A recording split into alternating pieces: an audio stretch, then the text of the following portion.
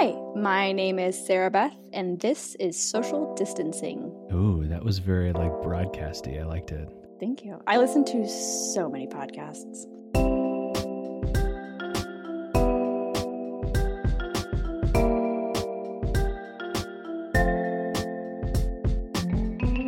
Episode 7.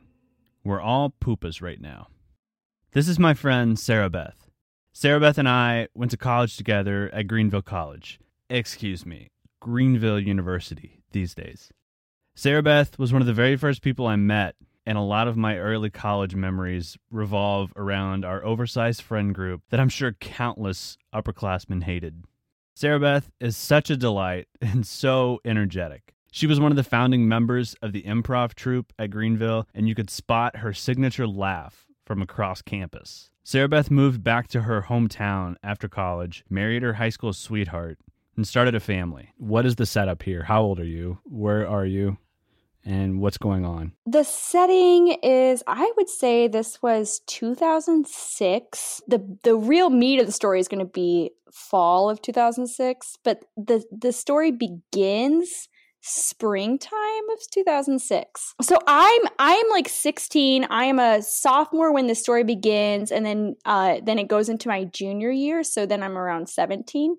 And this is in the heat of the Christian dating buzzwords of like I kiss dating goodbye and courting and pursuing. And so I hadn't read that book, but it was definitely pervasive in the culture at that time of just not dating just for fun, but dating kind of seriously. And so I say all of that because I wasn't dating like normal 16-year-olds were dating. And I grew up in a Christian family, and my dad was a pastor, and I have really I had a great experiences from that. And so I know not everyone can say that in their story. So I feel like I should make sure that that's like clarified. And so I don't know, around like the age of 14, I started being like more serious about what I was looking for, even though I was so young. I mean, that still seems so young to be serious. So you talked about like not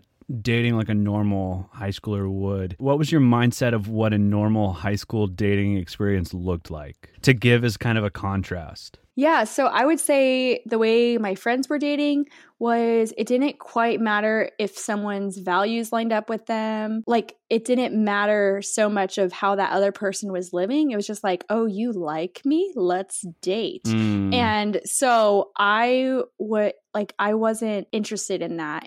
And also people weren't like dating for marriage, which totally makes sense. Yeah, they were in high 14. school.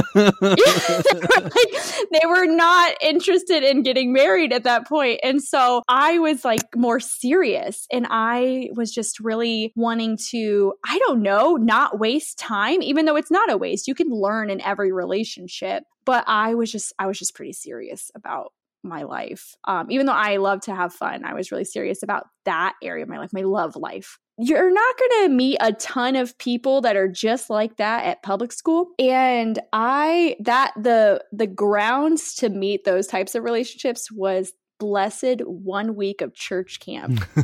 Did you grow up going to church camp? Oh, 100%. I had this very similar experiences to what you're going to talk about, I'm pretty sure. Yes. And so there is something magical about church camp where you show up and you bring your cutest outfits for that week, and you are able to, see who's praying, see who's singing, see how people treat their siblings, or just all sorts of things. And you get free time, and there's not that many adults there. And the adults that do exist there are like 19 or 20.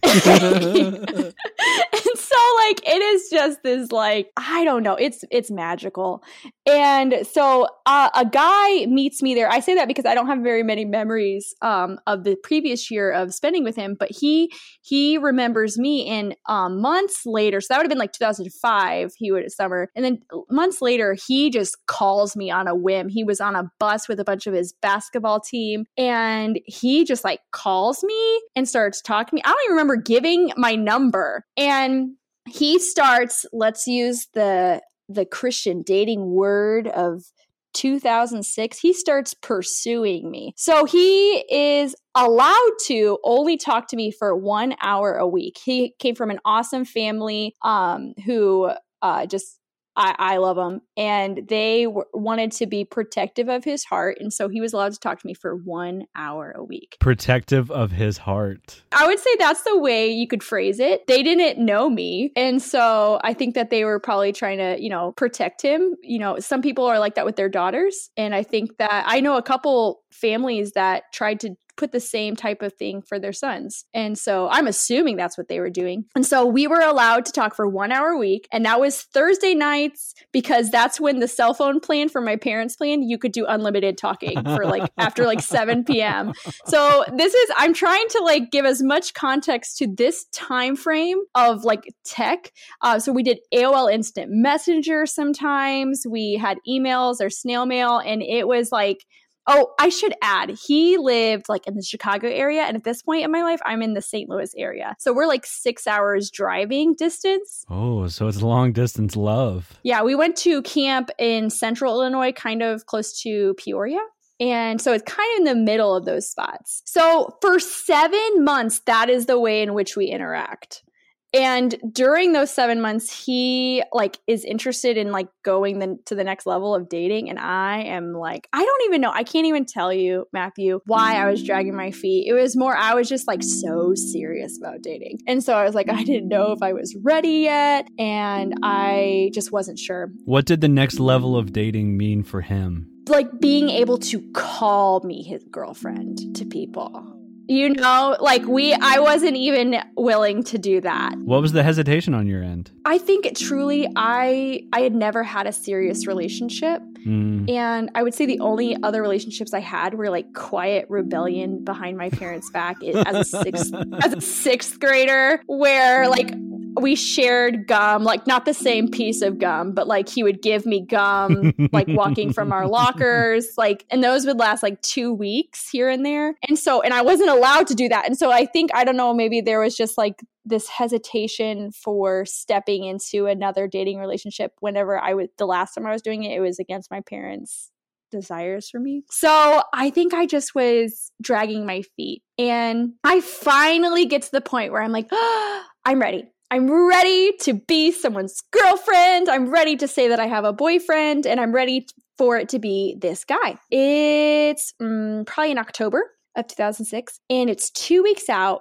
of I'm going to be going up to Chicago for a conference for teenagers, and I'm going to be able to stay at his house with his family and get to spend 3 days together. And I'm jazzed, and I am so ready to take that next step. And so about 2 weeks out, I call him and I'm hey, if you were to ask me a certain question when I see you, the answer will probably be yes.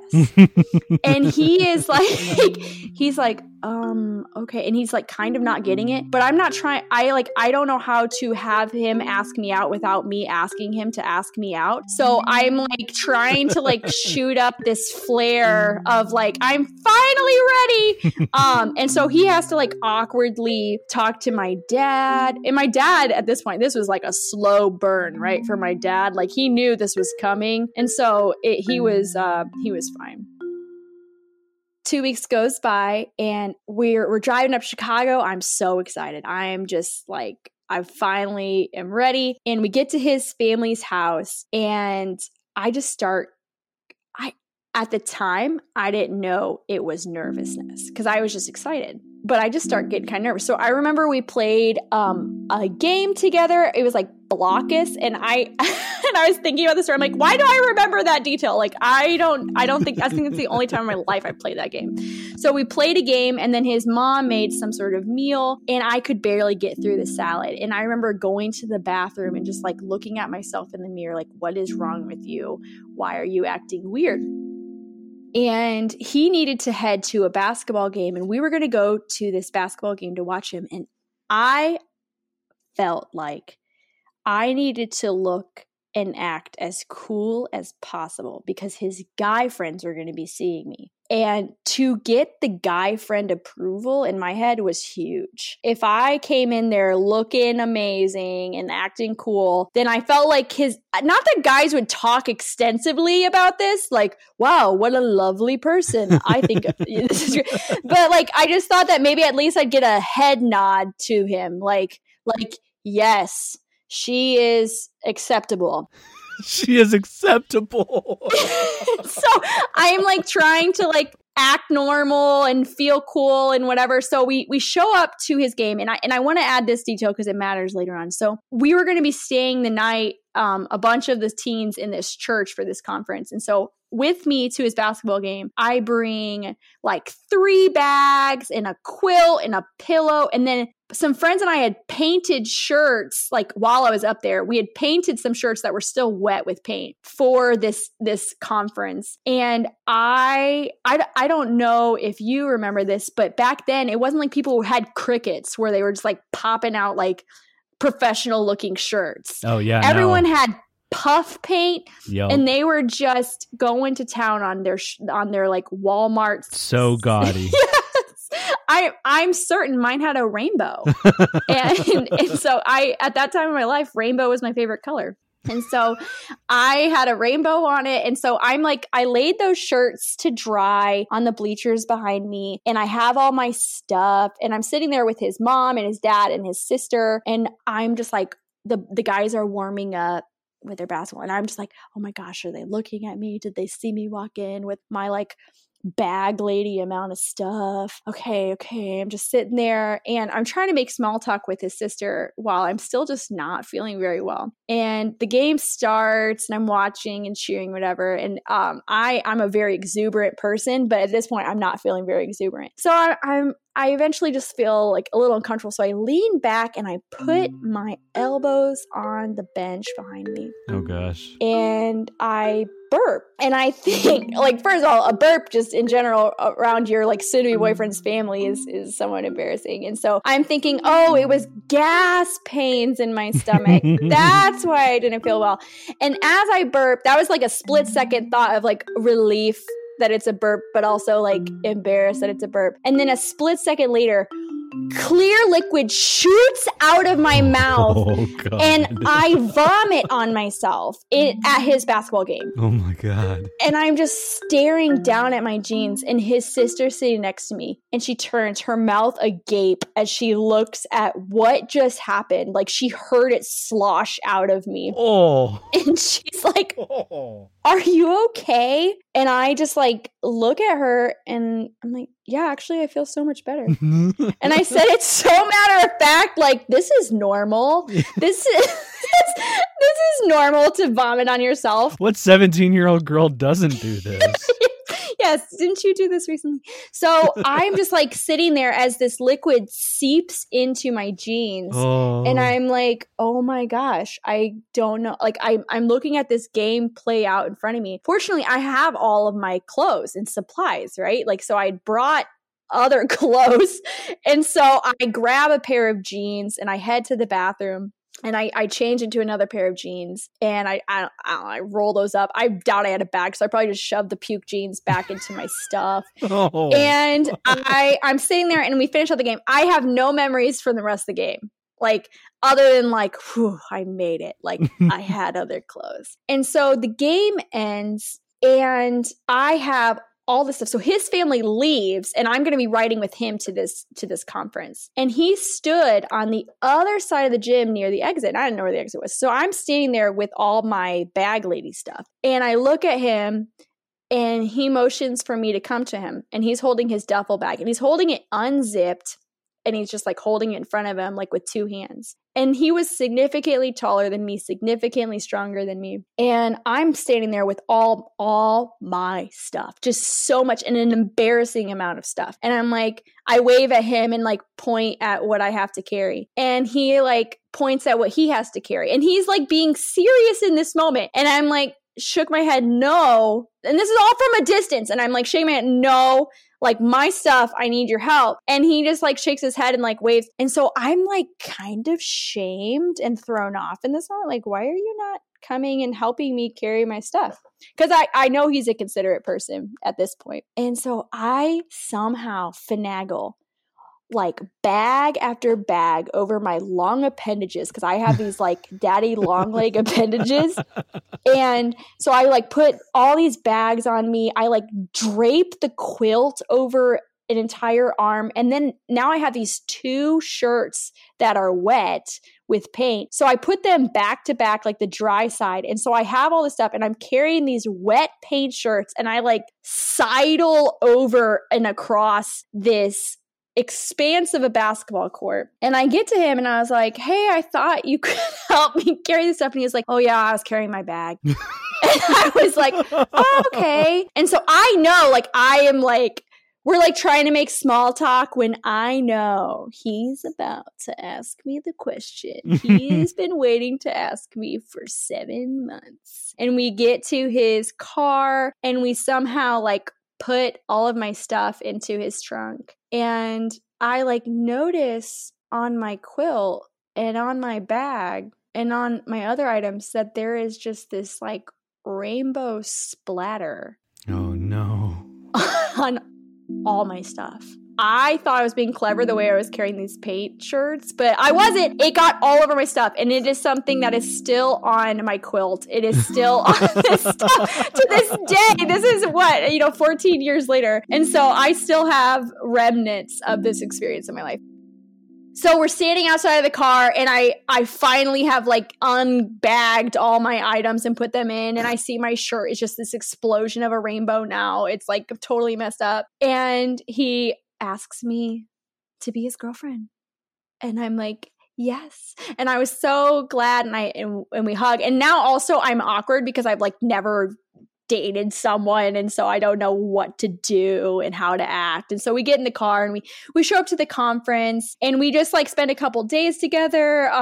And at that time of my life, I was like really nervous about physical affection too. So like we only held hands. It was glorious. And so we wrap things up. We drive home and I'm just like spending this time at home. It was close to Thanksgiving week, so we don't really talk during Thanksgiving because our families are busy. And then a couple days after Thanksgiving, so this is a total of 11 days since the incident, the vomit paint explosion all over my stuff incident. 11 days later, he calls me and we're talking and he's like just different on the phone. And I'm like, okay, what's going on here? He just lets me know, hey, Sarah, I just don't think we should be dating anymore. And I was like, oh, okay, why? And he said, well, I just don't have those same feelings for you anymore. And I was like, oh, okay. Well, how long have you felt that way? And he said, about a month. Oh, God. What? And I was like, wait a minute. So why did you ask me to be your girlfriend? And he was like, well, I thought when I saw you that my feelings were going to change. Oh. And then he was like, and then I thought when I asked you to be my girlfriend that my feelings are going to change. And I just like finished the sentence for him. And I was like, but they didn't. And he was like, no, they didn't. And I was like, oh, okay. And so like we like resolved to be friends. And I just like was so thrown off, but I felt okay because like at 11 days in, you haven't invested too much. I mean, I had invested like it was again a slow burn, like 7 months of a buildup to just be like, the dude didn't even like me when I gave him the flair of like, hey, in 2 weeks you can ask a question and I'm going to say yes. And he was probably crapping his pants in that moment, like, oh my gosh, she's finally. Now I have to. She's finally ready. Now I have to talk to her dad. So I do feel bad for him because it's like, oh man, he could have avoided all of this if he would have just let me know then. But we'd already probably made those plans for me to come up to his families and stuff like that. So wish him well. I saw him years later. And at this point, I am very serious in a relationship of who I'm married to now. And we were just catching up. And I tell him this story about puking on myself at his basketball game, and he had no idea any of that had happened. Yeah, he didn't know. His family didn't even tell him. I'm so shocked. I mean, they totally had my back. They didn't even tell him that had happened to me. I wish him the best. I know he's married now, and we don't have any relationship. But I wish him the best for sure. The fact that he didn't know any of that is impressive. It is. It is. I mean, how does he not have any buddies who saw it happen? I don't know. I mean, it was like a splash zone. Like, I don't know how people missed this moment, but I mean, I'm okay with the like private shame embarrassment. It's not private anymore, sister. I mean, part of me wishes he would have known, because that could have maybe deterred the question altogether. I mean, he could have been like, I don't know. That was unexpected. What else does she got in there? Like, yeah. Oh my gosh.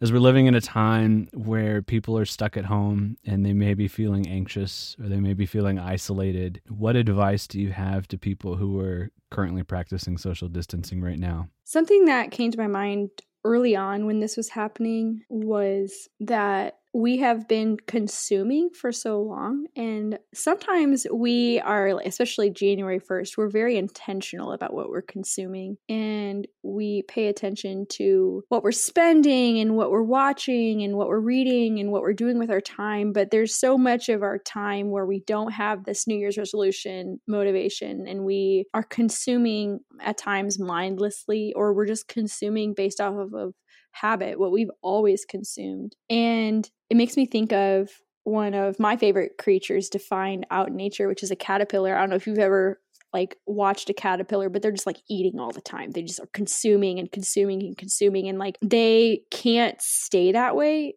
or they'll just forever remain a caterpillar and die. But we can just be consuming, but we can't stay that way. And a cocoon, a chrysalis, calls to the caterpillar, and they have to submit to it. And it looks like death. It looks like they're weaving their own coffins, and they have to like attach it to something that they think is going to hold them. And so they're spinning this, and they're like, they wriggle around a lot. So it looks like they're struggling when you watch a caterpillar spin their own chrysalis. And that's what it feels like. We're kind of struggling as we're trying to shelter in place. Like, we're trying to figure out how much food do we need, and like I ran to the library the day before it closed and like got so many books for me and my kids and stuff like that. And so we're just like trying to prepare, and we don't really know what we need, and so we're struggling as we like wrap ourselves up. As we do that, it feels like death. It feels like we're not going to go anywhere for a while. And that's where this like beautiful change happens. And also, I don't know if you know what a caterpillar is called when it's inside of its cocoon, but it's a pupa, which is what you kind of feel like in this stage. Like, you just feel poopy, and you're just like, and I don't know if you felt this way, but I sometimes have gotten overwhelmed by all of the opinions that are out there, especially on social media. So I had to distance myself for almost the whole week last week, because everyone had different prescriptions on how to deal with this. Some people are just doing these intense workouts. Some people are eating a certain way. Some people are homeschooling a certain way. And some people are social distancing differently. Some people have a lot of different ways in which they view social distancing. And it was all too much for me. It was very overwhelming, and it made me feel terrible inside, because I'm the kind of person that wants to do the right thing. And so to hear so many different opinions on what the right thing is was difficult. And so I decided to just focus on my home, focus on my kids, focus on my own family, and try to pay attention to what do they need? What do I need? What does my husband need? Instead of just, I'm someone who I'm always trying to help my friends and trying to meet their needs and trying to love them well. And I couldn't do it. I was so stressed and so overwhelmed. I just felt like I couldn't go beyond myself. And to know that that was okay, and to accept that I'm not going to lose my family or my friends' love if I don't feel capable of reaching out right now. Like that pupa, I like closed myself off for a little bit. until I felt healthy enough. And the hope that there is that you don't just stay a pupa, that you're gonna have metamorphosis and grow and change. And I think that this is a real calling to introspection. It's a real calling to what do you value, because like so much of what we are used to having has left. Like my husband lost the NBA in this time. I did too. I'm very sad. Yeah. And I lost the filming of The Bachelorette. So it's like the same. It's nearly the same. It's very similar.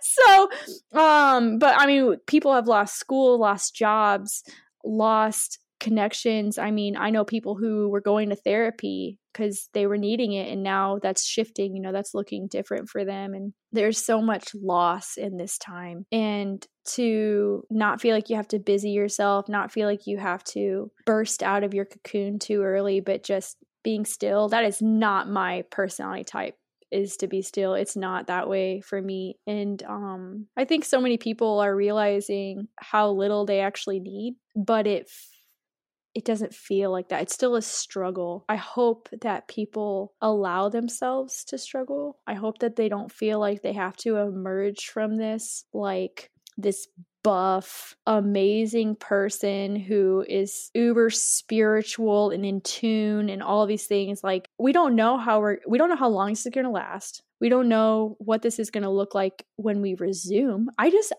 picture people being fearful for a while, even after the gates are opened. I think that people are going to feel uncomfortable and just taking it day by day, like not trying to figure out what that end date is, but just trying to accept what is happening and try to love well those who are around you if you can, when you're able. That was awesome. I love the pupa. I know, we're all pupas right now. Any last thoughts?